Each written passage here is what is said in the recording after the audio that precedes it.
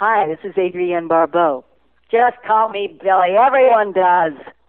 And you're listening to withoutyourhead.com.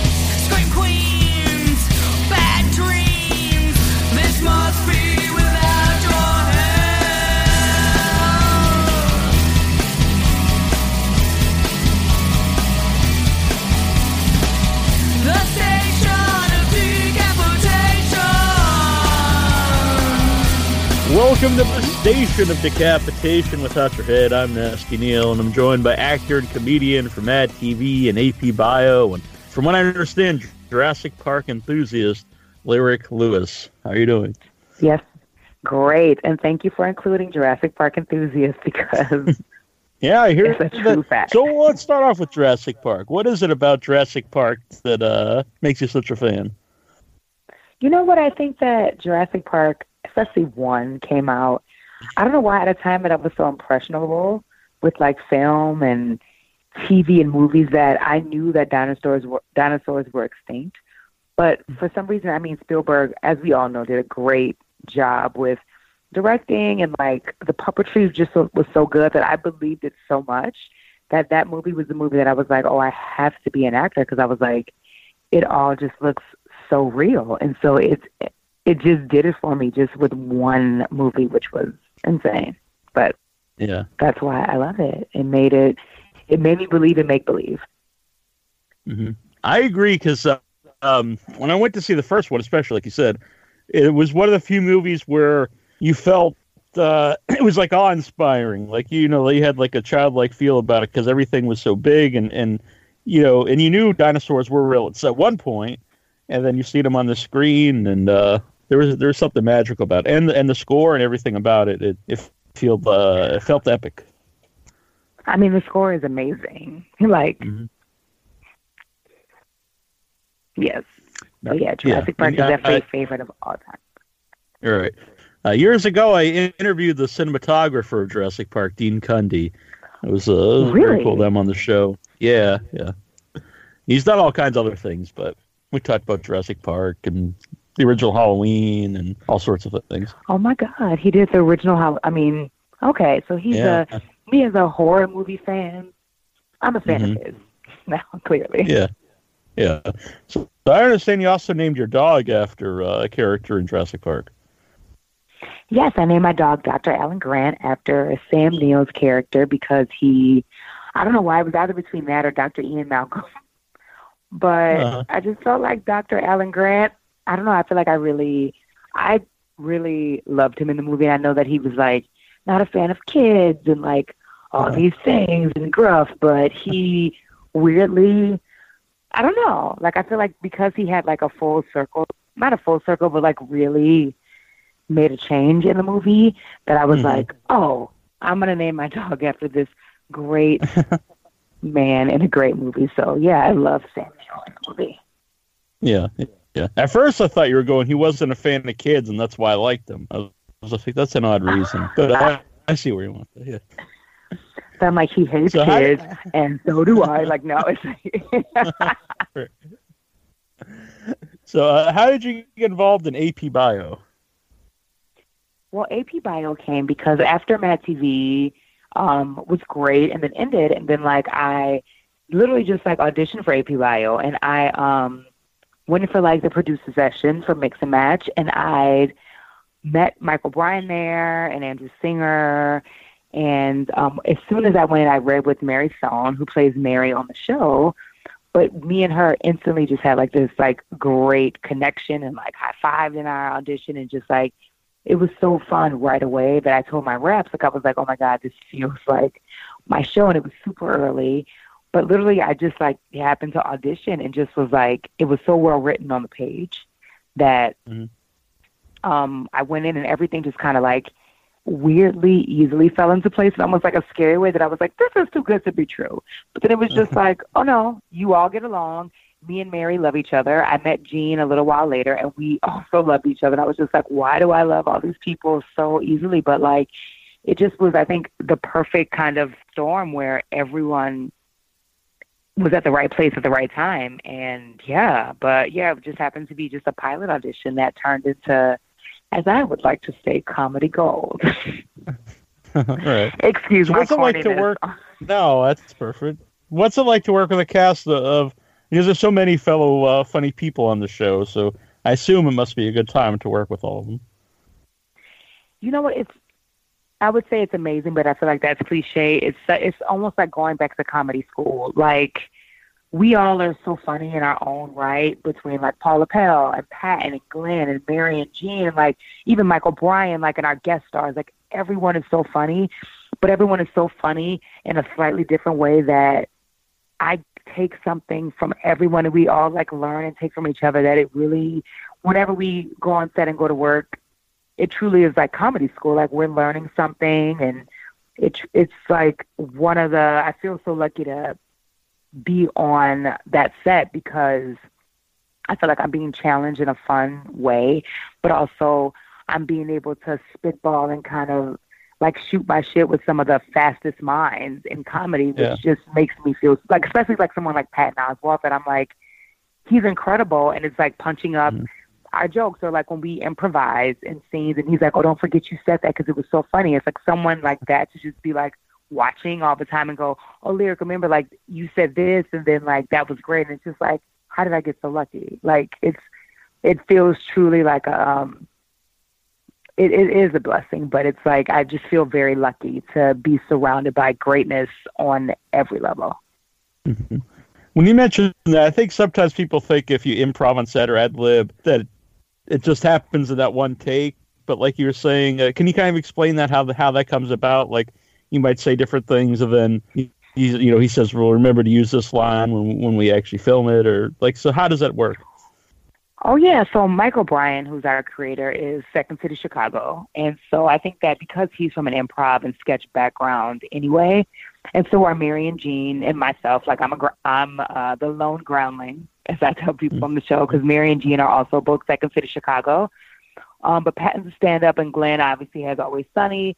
But it's like we do maybe one or two takes, quote-unquote, clean, where it's just like as written. And then literally after that, for like 3 more takes, Mike is like, do whatever you want. And like, granted, we stay within the parameters of like the improv and like the script, but because he's an improviser, he's totally fine and okay with us, like, within the character parameters, obviously, but just like really doing whatever we want. And like, a lot of our improvised stuff ends up being in the show because like it's still from the character point of view, but it's just us like playing with each other. It's us like ribbing, on Durbin and Jack and like, all these things that it just is, it all looks familial and it looks like we're having fun, which we are.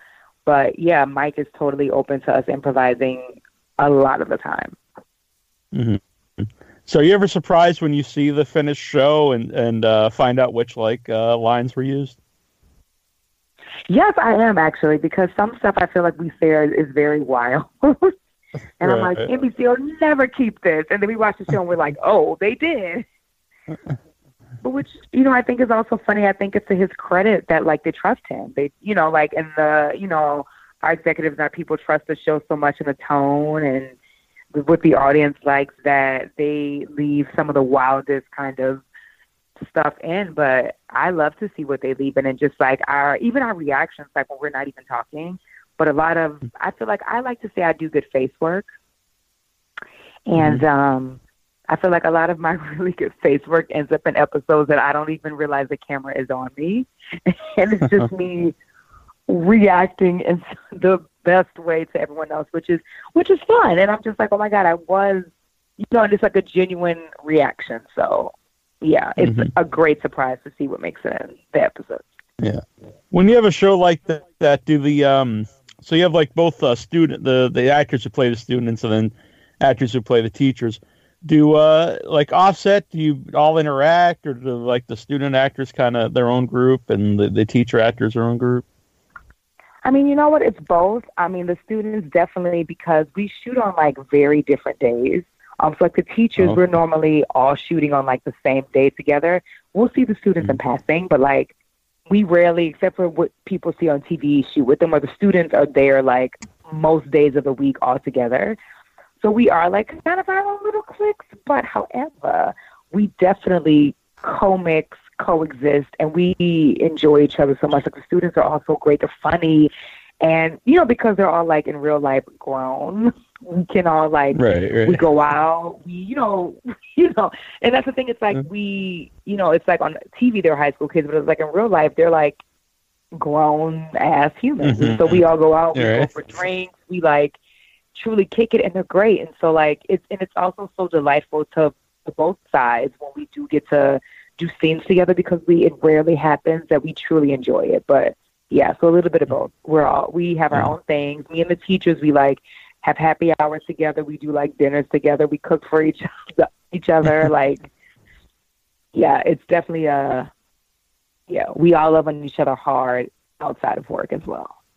Doing the show, does ever bring back good or bad memories of high school for yourself? It brings back the best ones. You know what? I feel like I loved high school, and I feel like I wasn't even like I wouldn't say I was like an over popular kid in high school or like overly cool at all. But like doing the show reminds me of just like the awkwardness of high school. And I feel like that's what high school is all about. Like high school is about the awkward kids, but that are cool that you don't realize they're cool in high school. And it's so fun to just watch, like, even our set smells like a high school, which sounds gross, but it smells like it, which is just so, but it's so dope. But I feel like it reminds me of the best parts where it was fun, and we were all awkward and weird. None of us knew what we were doing. None of us knew our bodies. None of us knew how to talk to each other, but it was just great. So yeah, it reminds me of the best parts of high school. Yeah. You mentioned the Groundlings. So, how do you get into the Groundlings, and what interested you about improv comedy? Oh wow! Well, what interested me about improv was, I think I grew up like a lot of people watching like In Living Color and Saturday Night Live, and I think I was always theatrical as a kid, and so for me, I was like, I don't know, like. I started with that. And so that I was like, I really wanted to do SNL or Live in Color or MadTV. Like I felt like they were the perfect blend of theater and TV. And because I love them both, like I think they both are amazing. And I was like, I want to do a show like that so I can perform for a live audience, but still be taped into the nation. Like I want everyone to see me, but I want to be in an intimate setting for a live audience. And the Groundlings came into play because I went to Syracuse for theater, so I got my BFA there. And right away, I think I kind of knew that I really wanted to do sketch comedy and improv, and I just felt like I just wanted to, like, I really enjoyed making people laugh and entertaining, and so I started researching people that I admired. So we came across people like Jennifer Coolidge, Sherry O'Terry, Will Ferrell, like Chris Kattan, like people like that I was like, oh, I am in, like Phil Lamar, like I was like I loved where their careers were, and later came Kristen Wiig. But it was like I love what their careers were, and I was just like, I wanted to have the comedy muscle like they had, because to me, they had something a little bit different and more special than a lot of other people. And so I just happened to like legit Google back in the baby days of Google, and through just the process of elimination, I just was like, oh, they all went to this place called the Groundlings, which I had no concept of the Groundlings. I had no idea what it was. Like I said, I was in upstate New York, and I was just like, what is this theater in LA, the shitty theater in LA? There's only one of them. Like I was like, oh my God, Second City is everywhere, and UTV is everywhere, and the Groundlings is one place. Like I just really was like, what are they talking about? But I did my research, and I literally just took a chance, and I was tired of the thunder snow in upstate New York, and I was like, I just wanted a change of climate and place, and so I came to LA. And I visited the theater, and like, we have our alums and, our past show pictures on the walls, and I saw everyone who had came through the theater, and I was like, oh, I just felt like I needed to study there. And so that was it. And I auditioned, and it took me 8 years to get into the main company, which was, oh, wow. Oh, yeah. Like, it was great. It was like, because there was like, now that it doesn't exist as much, but when I was coming to the school, it was like the wait list for certain levels were like 3 years long and 2 years long, and it was crazy. But 8 years later, got into the main company, and here we are today. Yeah. So how would you say that that improv, besides comedy itself, how has it helped you in other ways, like with your acting or anything, really? Well, especially improv, I think it's even great for people who want to do like public speaking, because it really keeps you, I think, spontaneous and on your toes, and keeps you out of your head. And so for me, with even other auditions, whether it be like dramas or like dramedies, where I'm able to look at a script and play with it in a way that, like, I don't know why, but I just feel like I'm not scared of it. Like, I'm not intimidated by it, because I'm just like, I know the character, I know their intention, I know what they want. And because of my improv background, I'm free to kind of play within the script versus feeling like I'm beholden to the words that are on the page. That, you know what I mean? And it's very freeing. That's used to be, well, I guess it still is a thing that people mention sometimes, that you know, women aren't funny, or they can't be funny, whatever. Did you come? Was that ever a thing for you when you were trying to get into comedy? And is that different now? Has it changed over the last few years? Yes. No, was the thing that like affected me? Yeah. It was. I think, like, I mean, legitimately, and I was gonna say, I had a guy at like a fucking mixer, like, of all places, that like I didn't even know him, had the audacity to be like, and I think it's a thing with women that can be funny, and I don't even say this to be like facetious or whatever, but it's like, I feel like it's also this weird double standard that like attractive women can't be funny. And right. To me, I think it's ugly, because it's like, you don't have any experience, you don't know what it's like, where it's like, all because I'm cute today, bitch, don't sleep for a minute. Think I wasn't an ugly duckling yesterday, girl. Yesterday I was the ugliest duckling that you would have seen, girl. Like, it's been a long road. And I think that's the assumption, that's like, you're cute, so you don't have a experience. But I had this guy tell me, and he was like, oh, no one will ever take you serious because you're too cute. And I was just like, and I was so offended because, A, I didn't feel like that, but I was also like, you don't know, like, I feel like a lot of comedy comes from pain, unfortunately. But I think it comes from like struggle. Like, I think a lot of like some of the funniest comedians are like very troubled, and like, you know what I mean? Like, we have a lot of back shit to us that the only thing we have left is to laugh at our pain. And so I think it helps you cope with that. It helps you. Yeah, I think that regardless of, I think we get a rap because it's this thing of like, you know, oh, well, you're too hot, you're too this, you don't look like someone who's gone through anything. And I think that I feel fortunate for women like Jennifer Coolidge, or like Shirley Terry, even like Sarah Silverman, or Lisa Lampanelli, you know, or like Tina Fey, women that have changed the landscape, of that have gone, no, like, we can look like whatever we look like and still have a story to tell, or still have a comedic point of view, or still be fucking funny. And, you know, it's beyond like what you think, because you can't step outside of your box. So, but yeah, that was definitely a thing that, like I said, I had a man literally say to me, he was like, oh, you'll never be taken serious because you're little and you're cute. So like, why are you funny? And I was like, why is that a discredit to what I have to say? But he was just like, well, you're a girl. Has that changed over time? Oh, I think so. I think that now, you know, people are just seeing that, and I know it's like very cliche, but I think it really is truly saying that there's more than meets the eye. And I think that especially when it comes to comedy isn't it doesn't look one way. It isn't one voice. It isn't one part of town. It isn't like one socioeconomic class. It's everyone. And so I think that over time we are getting to see, even from men, like, but just from everyone, different ethnicities, different types of people that look different but are saying shit out of their mouth that you'd be like, what? But it's because comedy I feel like used to be like this frat club, and it's not anymore.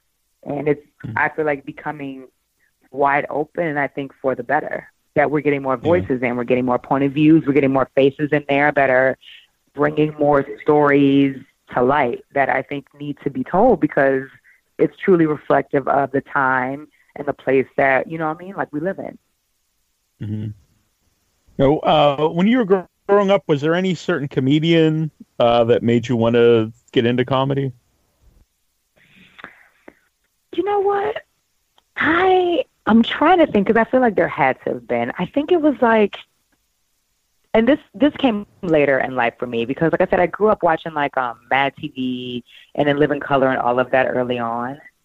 Mm-hmm. But I think that the person that really did it for me was Bernie Mac. Okay. Because I don't do stand-up, but his stand-up was just some of the rawest, but like just so honest, that really made me, him and Regina Hall. So I would say two. Mm-hmm. Regina Hall from Scary Movie did it for me 1,000 times over. Like, she made me feel like, especially as a Black woman, she was funny in a way that I feel like we hadn't seen on film. Like, truly no vanity. She was the butt of the joke, like, in a way that I was like, oh, I'm that girl. Like, I was like, I'm the stupid one. Like, I'm not stupid in a bad way, but I was like, I'm the goofy one. Like, I was like, I don't want to be the hot one. I want to be the person that doesn't get it. Like, I was like, I want to be the one that's like fighting dragons and skeletons. So Regina Hall did it for me in more ways than one, because I feel like, and the Wayans brothers, I will give them credit for that too, brought something to the screen that we hadn't seen. But also, truly Bernie Mac, like the way he told stories just was so funny and so raw. And I feel like humanized people that had never been humanized in the public before. Like, he made kids seem like little pieces of shit, and like grandparents seem like great. And I think that in comedy, he said things, and of course other comedians have as well. But I think that when I was young, he was one of the people that I saw that said things in a way that he was truly fearless and unapologetic, and was a voice for things that you didn't want to say, but that we were all thinking. So, So since you you grew up watching Mad TV, what was it like when you found out you're going to be on the new Mad TV? It was surreal. Like, when I found out they were rebooting it, I literally took a screenshot of the Deadline article, emailed my team, and was like, I have to be in this. And they were like, great, girl, we'll like try to figure it out. And I was like, no, because it was a little kismet for me. Like, I feel like Mad TV was always like the bad big brother of SNL, where they got to kind of do a little bit more and be a little bit more risque than SNL. And so when I went in for all the auditions, even that process was surreal. The fact that every email was like callback from Mad TV, and I was like, what are you talking about? But once I knew that I booked Mad TV, the revival, it just felt crazy. It felt crazy. And I even told myself then, even if it was for one season or whatever, I was like, to just be a part of this family at any point in time is insane in the best way, because they're icons. They're incredible. Like, I just did a show at Mike McDonald last night, and he's amazing. And so it's like, to be in the roster and be like, oh yeah, I did the same show that Mike McDonald, Mo Collins, Will Sasso, Phil Lamar, Alex Bornstein, all these people did. It's like, how can you say that and not be like, I'm probably pretty cool to someone? Yeah. That's pretty awesome. So I also read that you're into true crime. So what's the appeal there? Oh, okay. So this is a deep river. So put on your life vest, okay? So I think true crime came because if I wasn't an actor, I used to want to be a forensic scientist. Okay. So put that out in the streets. But, so I grew up weirdly also watching, like, Rescue 911, if you remember that show that William Shatner hosted. Shout out to William Shatner. Loved Rescue 911. But I was always, like, I love CSI, only Las Vegas, sorry for Miami, and New York, the other one. But, like, I love CSI. I love, like, forensic files. Like, to me, forensic science and true crime is like a puzzle you work backwards from. And as a kid, I loved puzzles. So, like, it always interested me to be like, how do we start with blood splatter, a couple casings, a body, you know what I'm saying, a blood pool, and like a sandwich and get to who murdered these people. And I thought it was fascinating. And so to me now with true crime, all these podcasts and these shows, it's like I can't even explain to you the joy I get watching these shows and listening and being like, I know who killed him.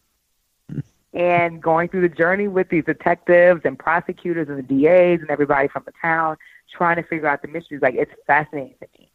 And I also think that it's like, I low-key feel like I kind of want to be like a DA and try to solve all these, like all the cold case files. Which there's not enough time in the world, but I want to solve all these crimes and like help these families. But yeah, I think it's fascinating how far we've come with technology and DNA, and I just think it's so like I like everything about the Golden State Killer. Like I know about serial killers, I know about them all. I love every facet of it. Yeah. Have you ever been to the Museum of? Have you ever been to the Museum of Death in Hollywood? Speaking of serial killers, what? Weirdly, I have not. I don't know why. I've driven past it obviously a million times. I'm always like, what's in there? I think because I don't know what it is that it like weirds me. Like if it was a museum of like serial killers, I would have went a million times. Because it's a museum of death, I'm like, what type of death? Like I don't know what's gonna meet me when I go in there. Yeah, when I was in the area a few years ago for the premiere of a movie, and my friend and I rented an apartment on Hollywood Boulevard, and we went to the Museum of Death, and the first room is all about serial killers.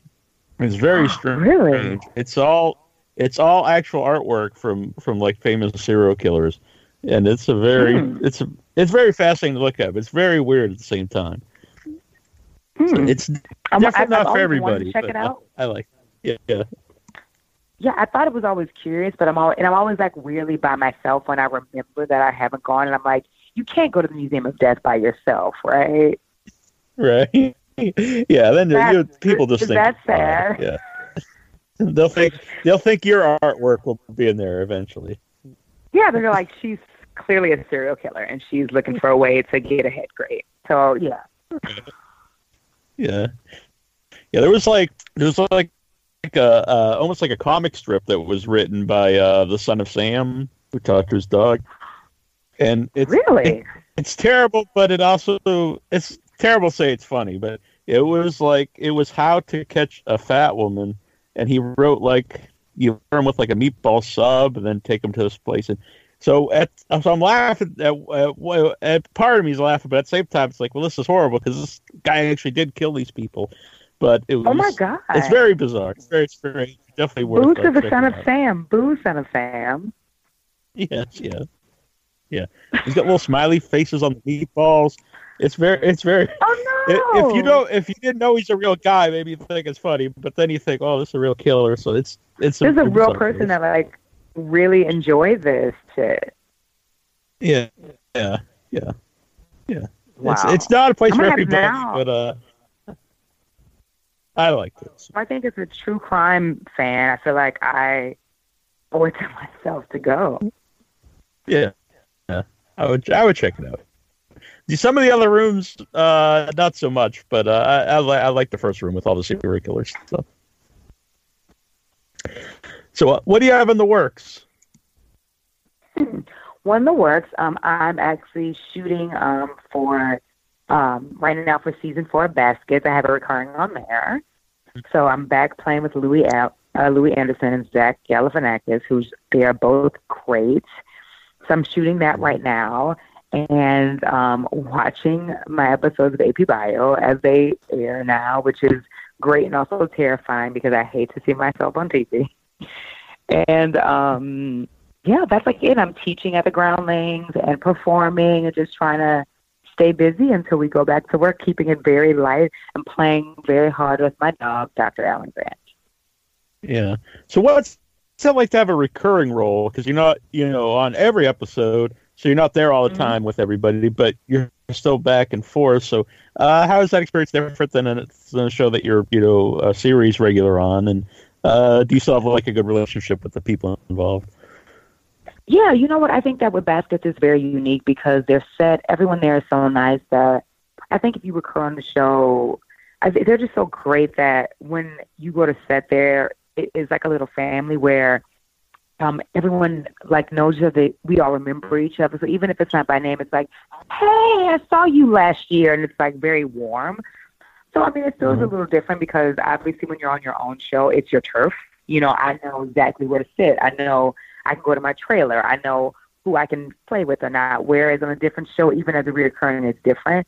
But like I said, for Baskets, it's such a unique show where everyone is so great and just nice, where you still feel at home, where no one makes you feel out of place. And so, you know, doesn't quite feel like AP Bio, obviously, but it definitely is like, oh, I'm good. So I feel like I can go there and be comfortable. And yeah, everyone, like Louis Anderson made me an almond milk shake last season every day that I came, because he was like, and no one else knew, and it's not their job, but he was like, Lyric's lactose intolerant, and he was like, so she needs almond milk. He was like, make her one. So much. But it's little stuff like that I told him once the season before that, and he remembered and was like, no, Lyric can't have milk. But it's little stuff like that that like, I was like, oh, thank you. And he was just like, yeah, you can't have milk, duh. But I was like, it's not a duh to so many, you know, like so many other sets, they wouldn't clock it. Like they would just be like, whatever. But for him, he was like, I can't have milk either. So I remember it. Yeah, so am I. And actually, I'm trying for the first time walnut milk today in my tea, which is pretty good too. Do you like oat milk?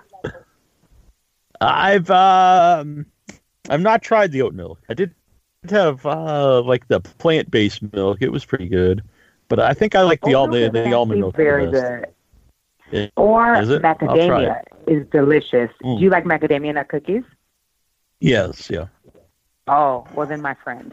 Do you realize how sweet the macadamia nut naturally is, my friend? The macadamia nut milk if you can get that milk, you're good. My friend, I'll be in the outlook. Merry Christmas and Happy New Year. Macadamia nut milk will be different. Excellent. So, where can people follow Lyric Lewis on the internet to find out what you're up to? Yes. What kind of milks you're trying? Yeah. They can see what kind of milks I'm drinking. They can see what kind of coffees I'm drinking on Instagram. I'm Lyric D. Lewis. I'm the only Lyric D. Lewis, so they can find me there. And please let them know I'm very active with my Instagram stories, and I do talk back in messages. I enjoy them. So, like, Instagram is all of our friend because I'm thoroughly into Instagram. Like, I'm into it. On Twitter, I'm Lyric Said What? But with just Lyric Said WHAAA, no T, 3 days. Very fun. So that way, just like, what? Lyric Say What? That's the Twitter, but Instagram is the quickest way to find me. And I mean, they both are quick, obviously, on the internet, but Instagram is the quickest response and the more interactive because, like I said, I'm doing stories all the time. I love talking about Naked and Afraid on Instagram. So, yes. So very cool. Yeah, I appreciate you coming on. And Lyric's a very cool name, by the way. I like the Lyric Lewis. It rolls off the tongue. Thank you so much. It's a neat name. You're welcome. That's what I say. I like to say it's the only thing my parents did right was give me a cool name. No shade to my parents. Shout out to my parents. Hi, guys. I'm sure you guys are doing great. You guys did a great job. But that's one of the few things that they managed to nail. Very good. Yeah, they nailed it. It's good. It's good. I like it. They did. So I appreciate you coming on. It's very fun to talk to you. And thank you so much for having me. And you have a great weekend. I look forward to hopefully coming back one day. Yeah, definitely. You have a good weekend as well. All right. You too. Bye. Bye. You say all you need is love. I think there's more than that. You say love is all you need. I still want more than that. You say we're free to go. This is the ultimate test. You say if we go